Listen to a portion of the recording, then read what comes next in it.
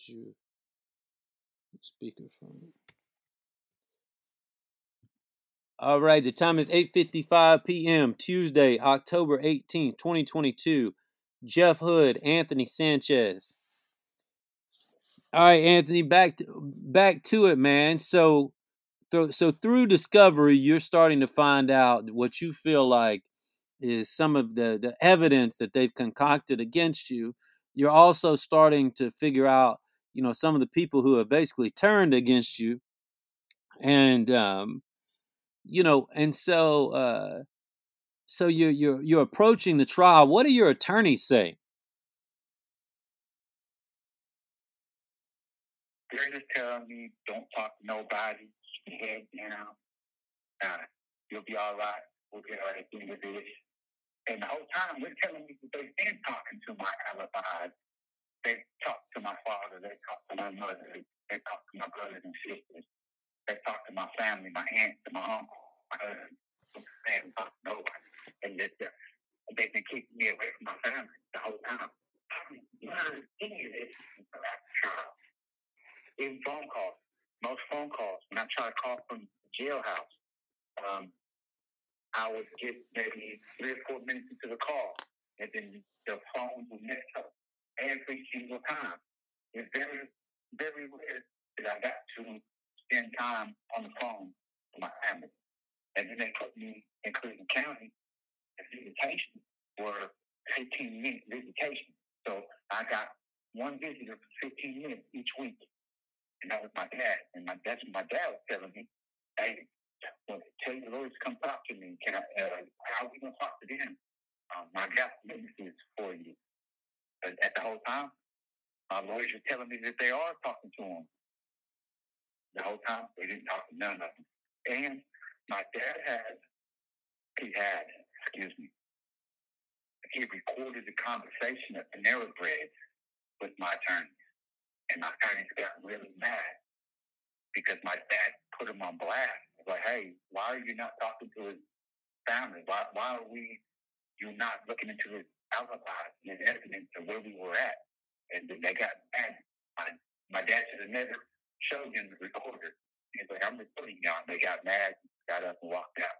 But that's all on recording somewhere. So were you aware of all of the media coverage that was going on at this time? No. So no. When did you start realizing how big of a deal this trial was and how much media coverage it was getting?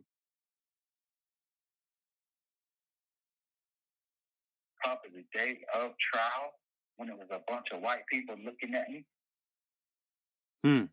So let me ask you this. When the trial started on day one, tell me what that first day was like.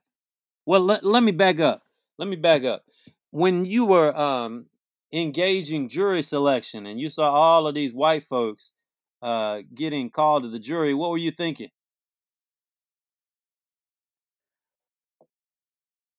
I wrote notes. I wrote everything that I could think of about the jury, what they were wearing, what they were saying, how they were talking. I wrote because at the day of trial, this is what really scared me. They came to my cell. My cell, I didn't have no TV, no radio. That's why I was not aware of media. I didn't have nothing in my cell. No books, no nothing. I had a mattress, a blanket, and some toilet paper. That's it. And I didn't know anything. They kept bouncing me back and forth from prison to county. So I didn't have anything. I really wasn't aware of how many people were going to be there.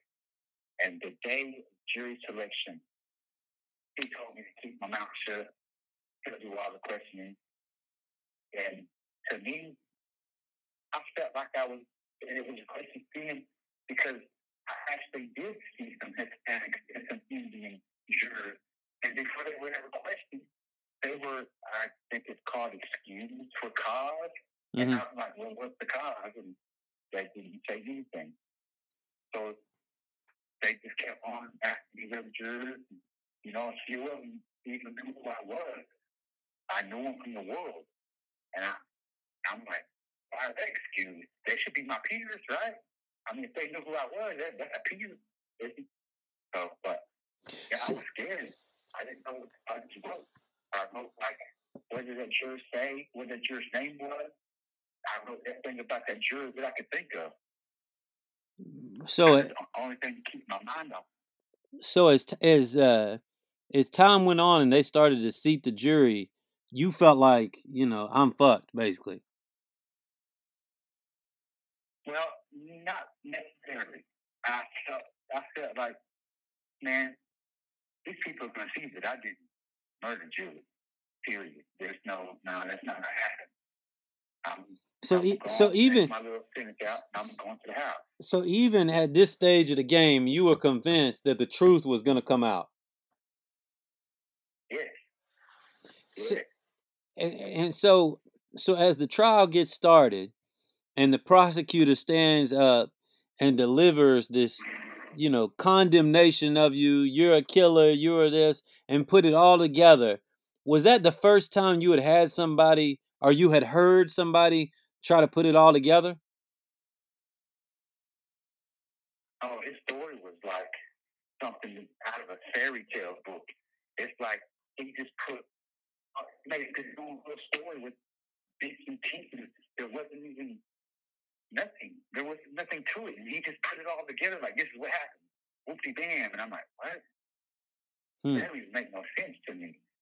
And I mean, it's just the way he put it. The story that he put out. Like, whoa, hold on. I want to check something in. And it was like, stay calm. Just keep writing, doing what you're doing. So I just kept doing what I was doing. I just kept writing. I tried to write everything that was in the trial. Everything. So there's notes out there of my handwriting. I try to write as fast as they thought. And I even wrote, there's little notes on the side of it where I wrote, she's lying, he's lying. That's a lie. Because there's a lot of things when he was talking, I just wanted to yell, stop lying, man. And so, and now that I'm as they started calling witnesses, various witnesses, which witnesses would you say? So when the DNA expert got up there, that lady Melissa Keith, what did you think when she was up there? Everything she said kind of went over my head. I didn't understand the big words that was coming out of her mouth, and I couldn't spell them right on my paper. She said some big words, and I'm like, I don't even know what she's talking about right now. And how did he say it? She was a really educated lady with big words that I didn't understand what she was talking about. So I really didn't understand what she was trying to say. So when your defense attorneys cross-examined her, I know I listened to one part where they did ask, I think they briefly asked about Joyce Gilchrist. It just seems like they glossed over a lot. It seems like they could have poked some holes in the DNA evidence at least, but it seems like they just kind of gave her a pass. Well, they really didn't ask her much, really. And there were some things that I wanted to ask, but they didn't ask. And I wrote there's maybe 5 pages of questions that I wanted to ask the different witnesses and to the DNA lady, but was never asked. Well, I mean, so your attorneys were basically saying, we got this, even at this point. Yeah, they told me to sit down and be quiet. So how did they say that the DNA evidence would be refuted? They didn't. They didn't come at me with no game plan. There was no game plan brought to my attention whatsoever. It was, we're going to trial. This is how it is. And that's what scared me. Right. Before we went into trial, they came to my cell for probably about I don't know, 9 or 10 officers in like full rank.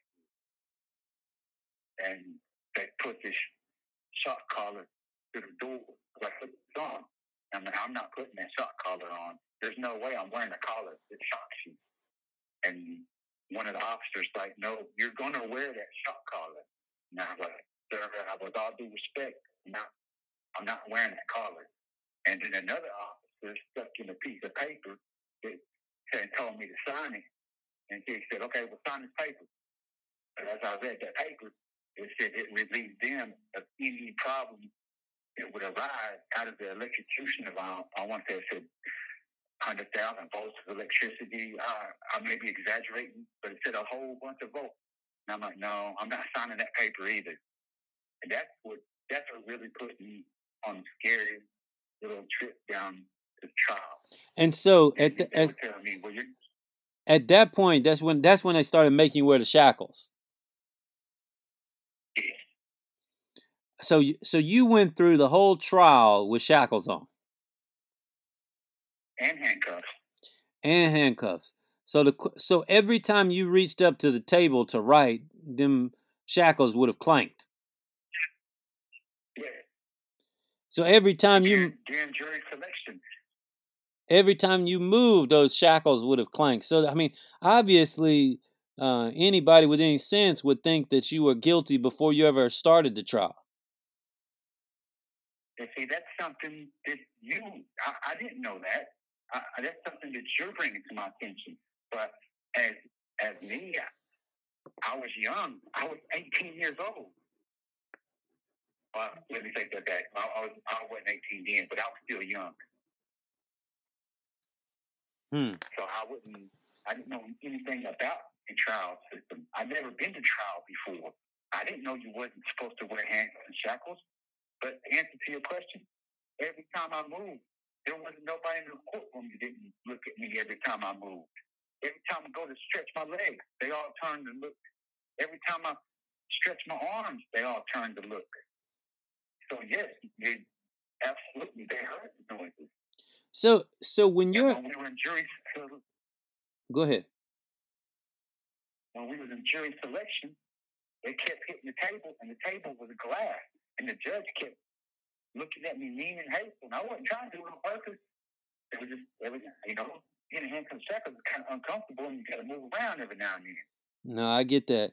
So when your baby's mama, your ex-girlfriend, when she gets up there to testify, how did that make you feel? What were you thinking then? Well, I was trying not to think of it because everything that came out of her mouth was a bold-faced lie. Everything. So you was just angry. Reason why? Huh? I said, so you was angry. Yes. Yeah. I couldn't believe myself that you're going to help these people. You're going to help these people execute me. And to me, myself, I think, so that tells me you actually think I've done something like that? After all the things she done to me? And then it just didn't compute in my head, man. It just, to this day, I still don't understand why she did it. But at the same time, I still don't understand why she called the police and told on me so many times. So as all of the, prosecution's case is wrapping up, and you're hearing all of this, and they done gone through all this stuff. After they presented everything, how did you feel? I felt really crappy. Because I was like, man, how are all these people just going to sit down and take this district attorney's story, man? Because he really didn't call nobody to testify. I mean, my daughter's mother was their star witness. But other than that, it was all policemen and everything else. And I'm like, man, he just put a story together. Now I understand why everybody talks about they can indict anybody if they wanted to. All they got to do, it was like, I don't know if this makes sense, but being in that courtroom around the 3 district attorneys, the judge, and my lawyers, it was like worse than being around gang members. It was worse than being around, at least with the gang members, they'll tell you what's coming. Right. But around them, that's why I said the system's not broken. The system is rigged.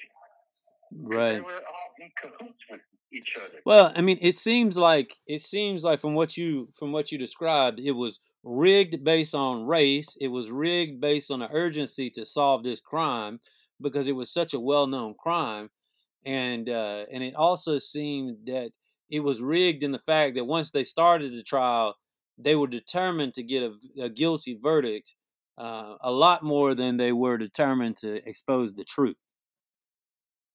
Well, I felt it was rigged before they started doing the motion.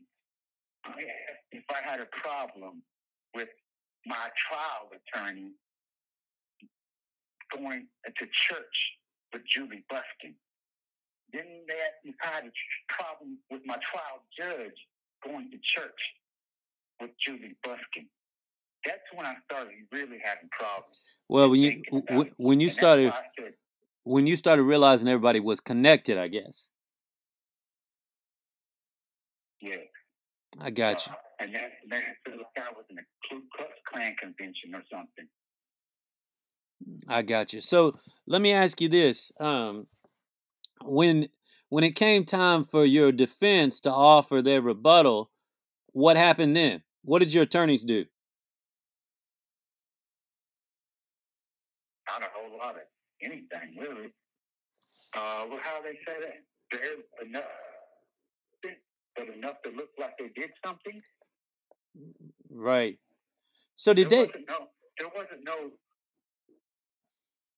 no witnesses. There wasn't no alibi witnesses. There wasn't none of that. So they didn't let you. I mean, so they basically told you, we've got enough to beat this. We don't have to call anybody. Something to that effect. That was like, well, the burden's not on us. Whatever that means. Yeah, I mean, they were basically saying that, the burden is on the prosecution, and we don't think that they've proved the case. But unfortunately, when the prosecution is sitting here talking about DNA evidence, this witness, that witness, and all these types of things, it's pretty damning, unfortunately. And the other thing I was thinking about as you were talking is that, they had the initial suspect who looked a lot like that sketch and who had a very similar DNA to you.